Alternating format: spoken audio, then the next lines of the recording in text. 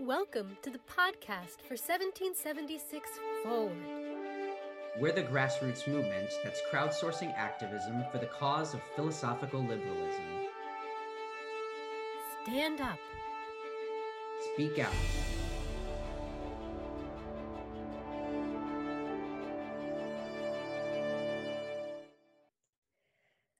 Okay, let's get started. Today, I'm delighted to have our other new podcast host, Robert Garmong, who is coming with us all the way from China. Robert is an American philosopher, but who has now lived in China for many years. And I think we're going to have a really interesting conversation about what it's like to be an American in China these days. So, welcome. I'm so glad you're here with us. So thank you for having me. It's very nice to talk with you. Just so people know a little bit, I'm Robert Garmong. I have now been living in China for almost 12 years. Amazing though that sounds. I was a university instructor in the States, and I had opportunity to come over to China and teach at a university here, where I taught Western civilization and philosophy, and including a class titled The Moral Foundations of Capitalism at a government university in the People's Republic of China. So that was quite an experience. I don't think I would be able to teach that now. They've clamped down quite a bit, but I taught Ayn Rand's Anthem to my Chinese students, and got quite an interesting and mixed but interested reaction from that. Had quite an exciting experience. I really enjoyed that time. I wouldn't want to go back to university teaching now, but once my son was born, I moved on to somewhat more lucrative jobs, and I'm now a teaching manager at a Montessori school here in Dalian, China.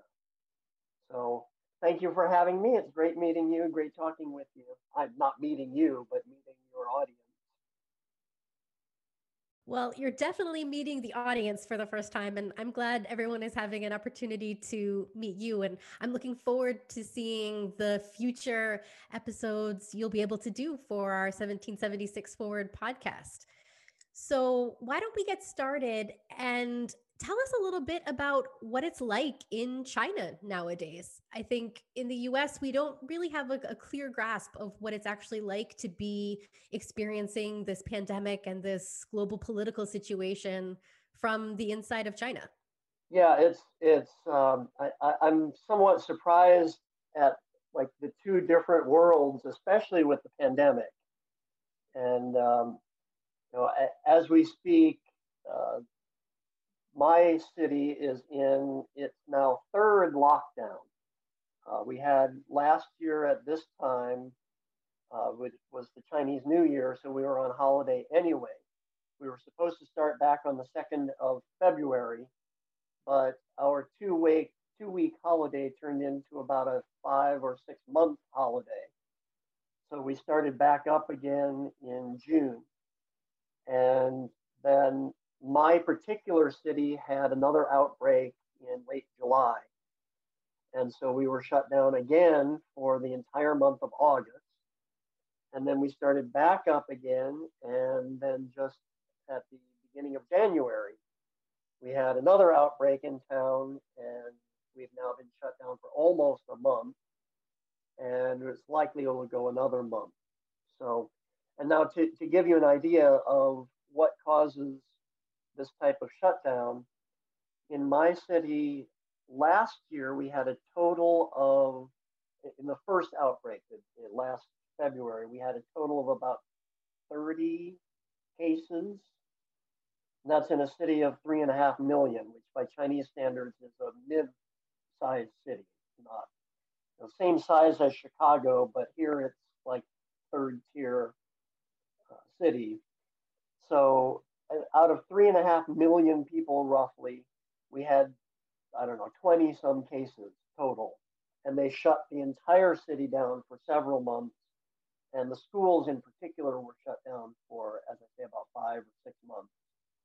Now, the current outbreak had a total of 20 some cases. Maybe it was up to 40, most of them asymptomatic, no deaths. And I think the symptomatic cases were about a dozen. So again, for that, they shut down. This time they didn't shut down the whole city, but all the schools were shut down. So they've been extremely aggressive in shutting things down.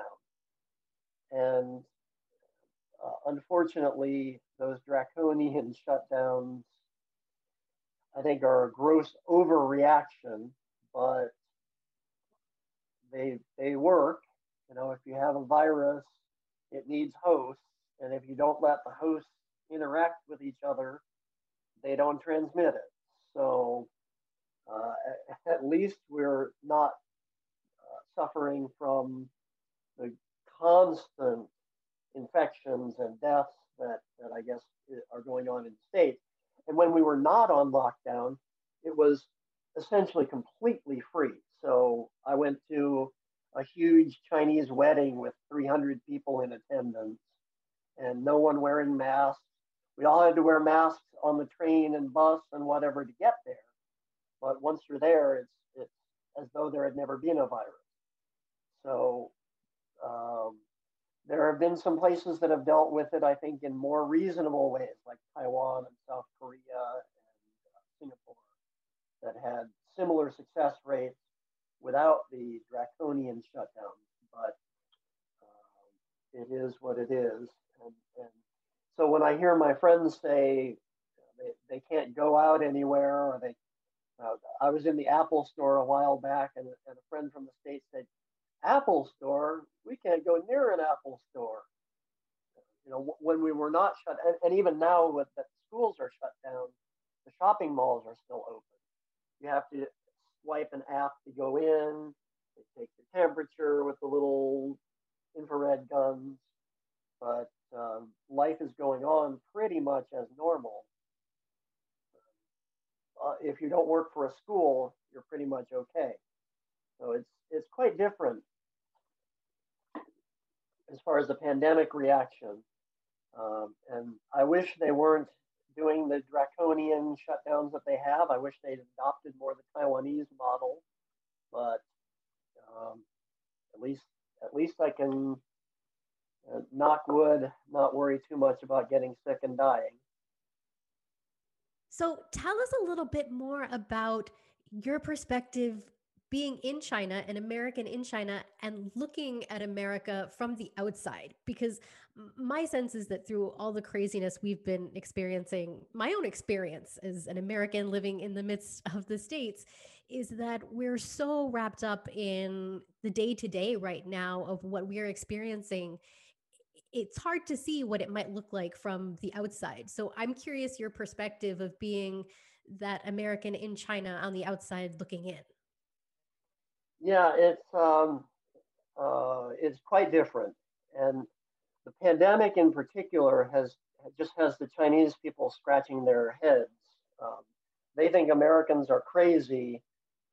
They look at, for example, the mask wars and the fact that people resist wearing a face mask when in China it's quite normal under normal circumstances. If you feel a scratch in your throat, throw on a face mask before you go out, and nobody thinks anything of it. It doesn't, you don't get a sideways glance for wearing a mask, and certainly no one accusing you of being a snowflake or whatever.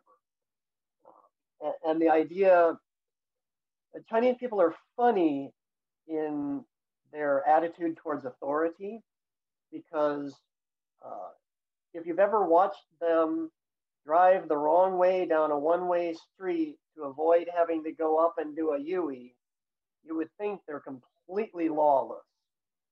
And yet there's also this sort of kind of,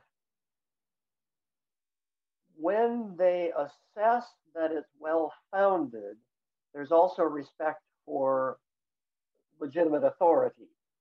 So, for example, a Chinese equivalent of a Dr. Fauci would not be the political lightning rod that he's been in the States.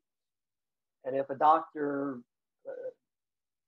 says, based on their experience and their expertise, that wearing masks is in fact efficacious, they're not going to march in the streets to say, I don't want to wear a mask. They'll accept that, and right and wrong. There's a tendency to accept authority when I, as an American, would never do it. But it also means that when the driver on the bus says, put your mask on, for the most part, people put their masks on. Now, I did watch early in the shutdown, I watched an old man, and I have no problem wearing the mask, especially in crowded public areas. If I'm walking down the street, then I don't. But when I go into the supermarket or when I get on a bus or a subway, I put the mask on. And to me, it's just common sense. But I also took a great deal of pleasure. I watched an old man get on a bus. This was probably it must have been April. So in the main throes of the lockdown, maybe it gotten a little old by that time. And he did not want to wear his mask. And the bus driver made him put it on, and he fished around in his pocket for this old bedraggled looking thing, and he put it on like this until he got to his seat and then put it back on. Well, the bus driver saw him take it off and stopped the bus and said, put your mask on. The guy said, I'm going to die any day now anyway. What do you care? The bus driver said, oh, you got to put the mask on. So he put it on, and he was just cursing up one side and down the other. And as an American who wears the mask, I nonetheless was like, you go, brother. He reminded me of some of my more crotchety family members from back in the States. So there is that kind of anti-authoritarian strain. But in general, when the experts say that you should wear a mask, the Chinese mostly, and that's the only such incident I've observed in a year of the pandemic. So when the Chinese, I went off on a big long tangent there, but you asked, how do the Chinese view things in the States? The notion that there are hundreds of thousands of people dying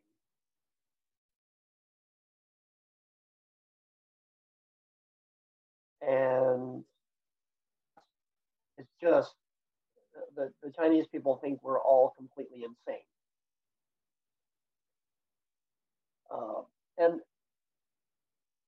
they may be right to some extent. On the other hand, the Chinese are a little too willing to accept the complete lockdown. The fact that, for example, travel is going to be heavily, heavily restricted during the upcoming Chinese New Year, which is now the Chinese New Year is coming in early February. And for viewers who are not familiar with this is the largest mass migration in the world. It beats the Hajj in the Middle East. It beats anything you can throw up against it. There are literally hundreds of millions of people who have moved from their ancestral homes to the big cities for work, and they get to go home, and they may have left their children behind being cared for by grandparents. They may have left their entire family. They may own an apartment back home. They live in a company dorm in Shenzhen or Guangzhou or some other major industrial center. And they have 2 weeks of time to go home and see their family. And it's like Christmas, New Year, Thanksgiving, and every holiday we celebrate wrapped into one. So it is extremely, extremely culturally important over here. And they're putting heavy travel restrictions. They're trying to prevent people from going home at all. They're giving cash incentives to migrant workers to stay in their company dorm over the holiday. So it's going to be a major disruption to the upcoming holiday, and yet people are mostly tolerating it. And the shutdown of schools is a major imposition on families, and people tolerate it. So I think they're a little too tolerant of the shutdown. But on the other hand, you know, they wear the mask, they keep their distance. People who normally would be bumping you out of the way to get on the bus are staying 6 feet apart. So it's quite different. And they look at the US and say, with 400,000 people dead, and what people are worried about is whether they have to wear a mask when they go into the CVS, it doesn't compute for Chinese people. I think it's interesting the different cultural attitudes you're pointing out.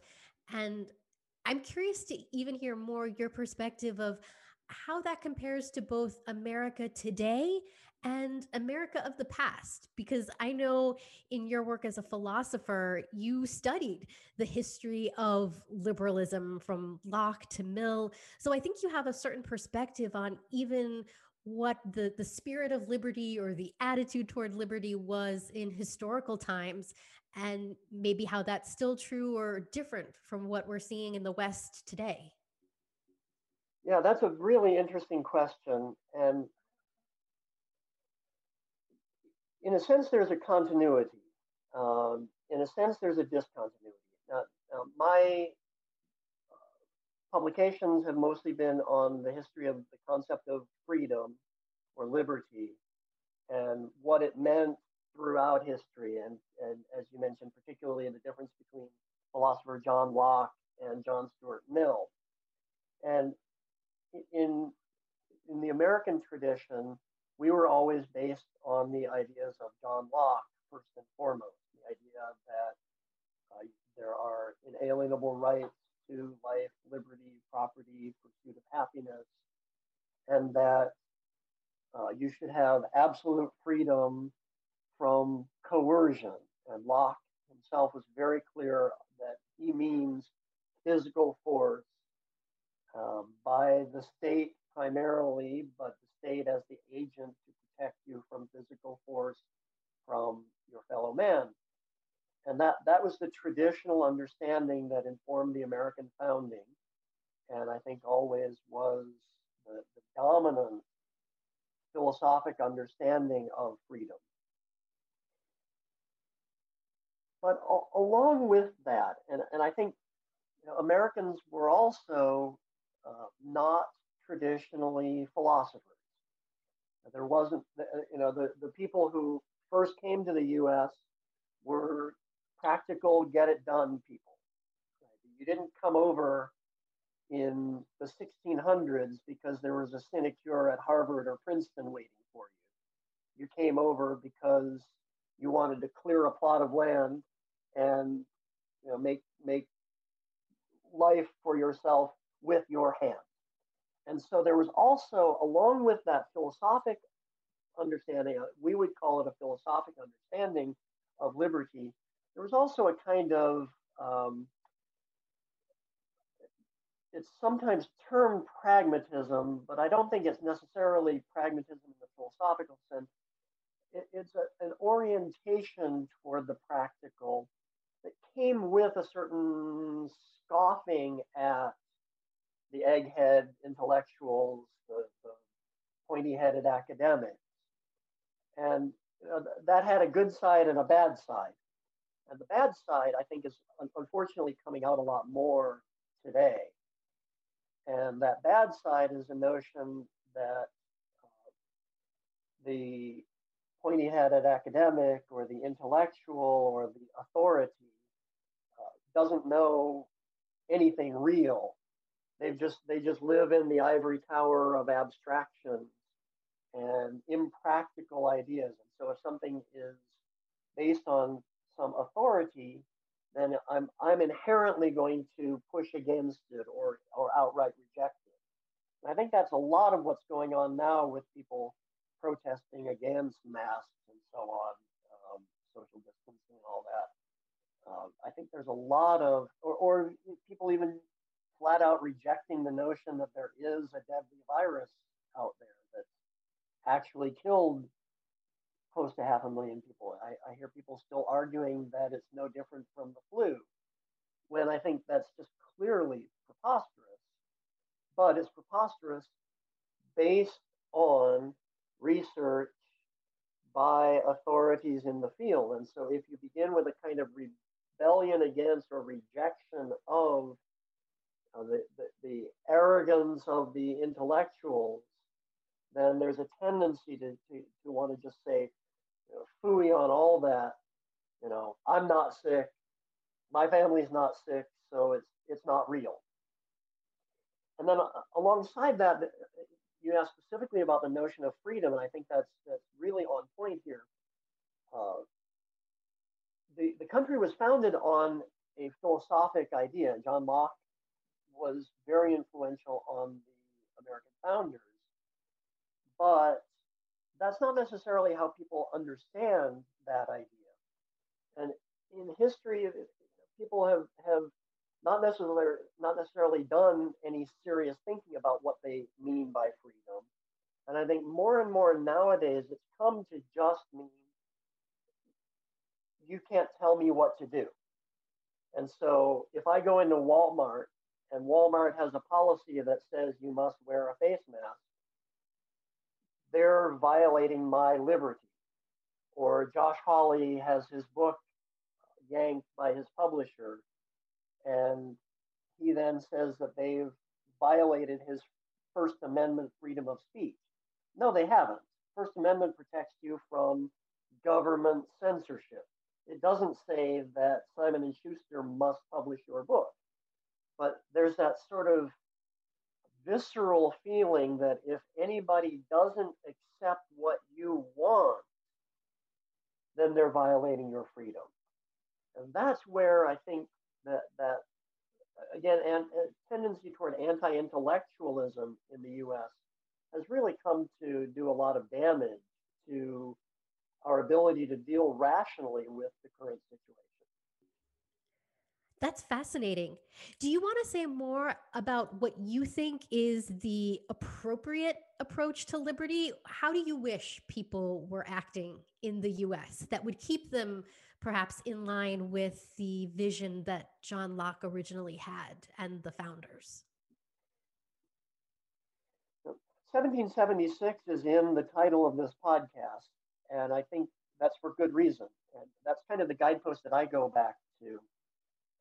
The notion of freedom as freedom from coercion. Now, that doesn't mean freedom in the sense of whim worship or emotionalism or disregard for facts of reality. So for example, there's the line that from Dostoevsky that, and I'm going to butcher the quote, but it's not freedom if 2 + 2 must equal 4. Well, that's a misunderstanding of freedom. Freedom doesn't mean my asserting of untruth or my irrational assertion. Freedom means freedom from coercion. So I think in the current situation, looking at just from the angle of the pandemic, to me, I don't like the Chinese government approach, which is to just come in with government decree that says lock everything down.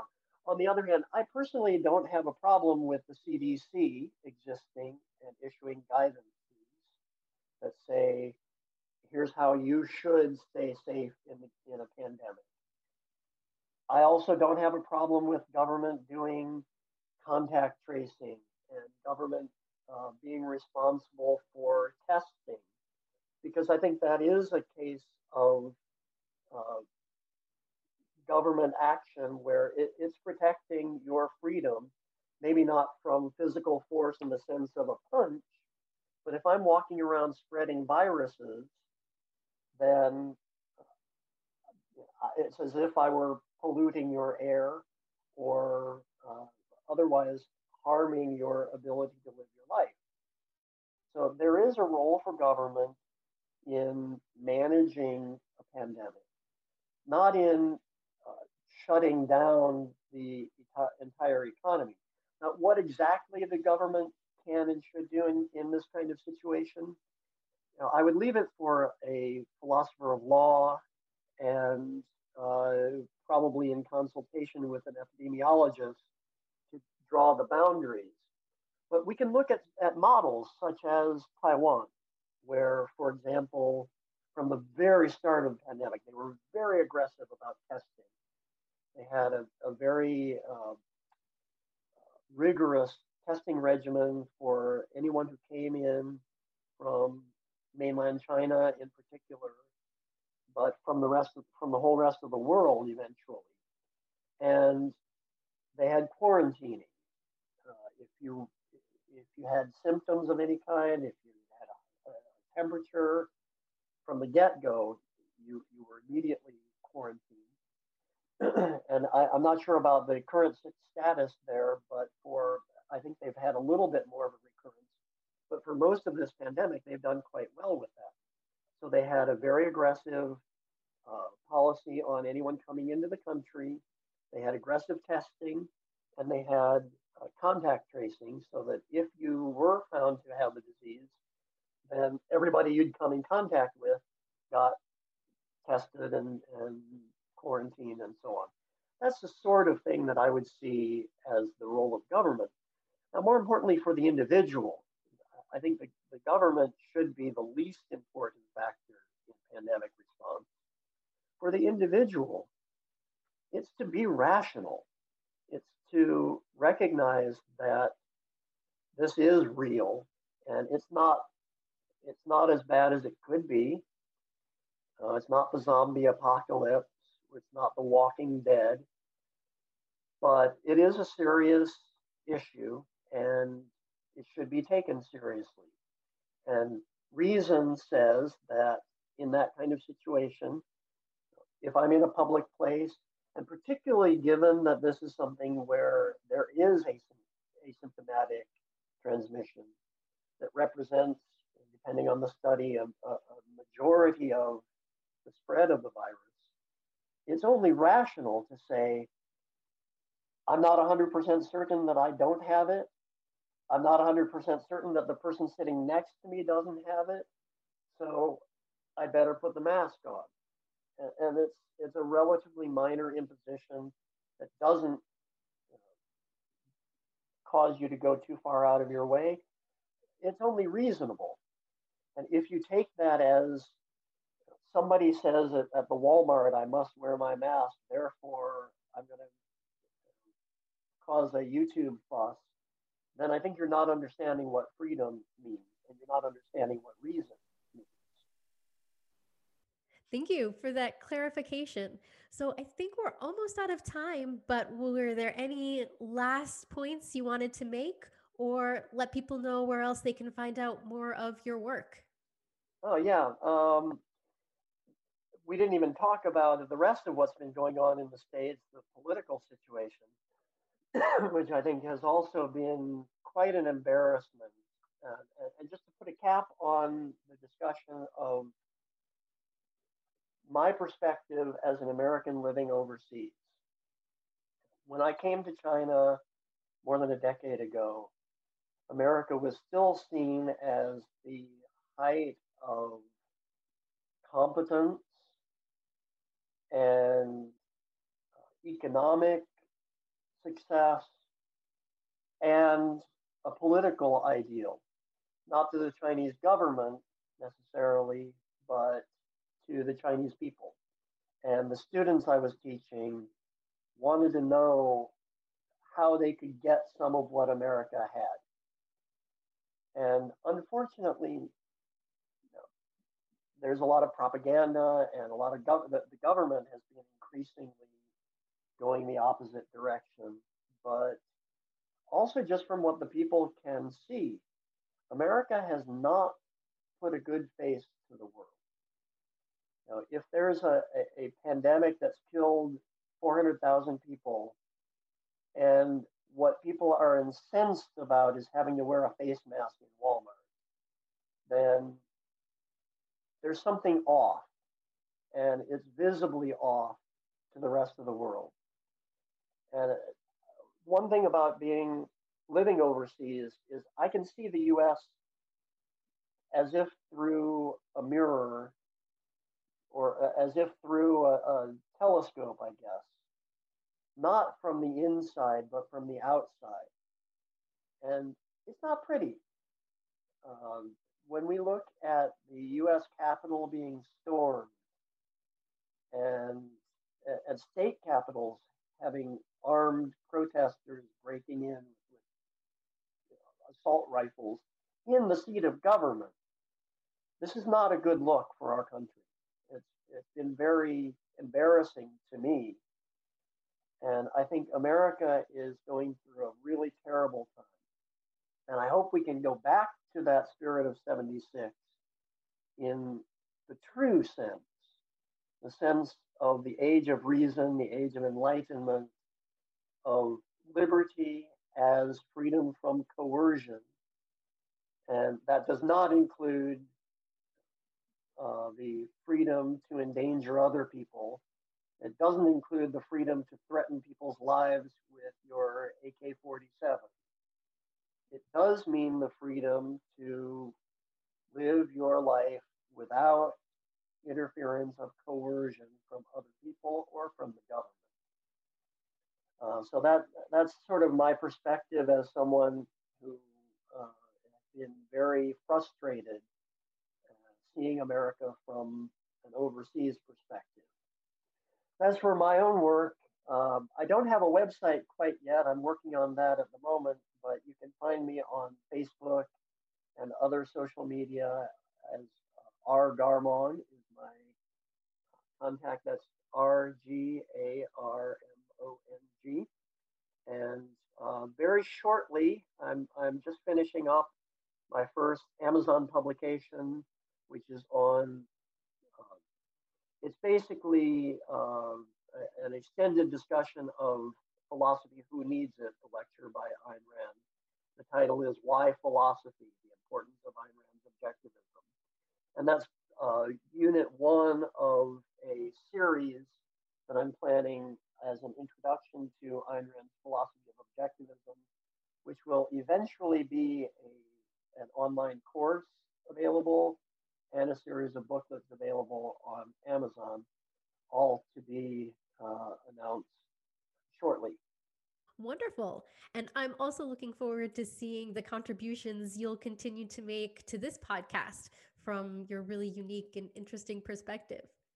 Thank you again for joining us today for this interview. I'm glad the audience got a chance to meet you and looking forward to seeing what comes next. Well, thank you very much for the opportunity. It's been a real pleasure and nice to see you again. All right. Bye, everybody. We'll see you next time.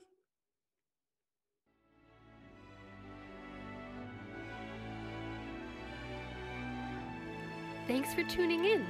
If you'd like to join in the conversation, you can become a member for free and join our 1776 Forward community on locals.com. See you there.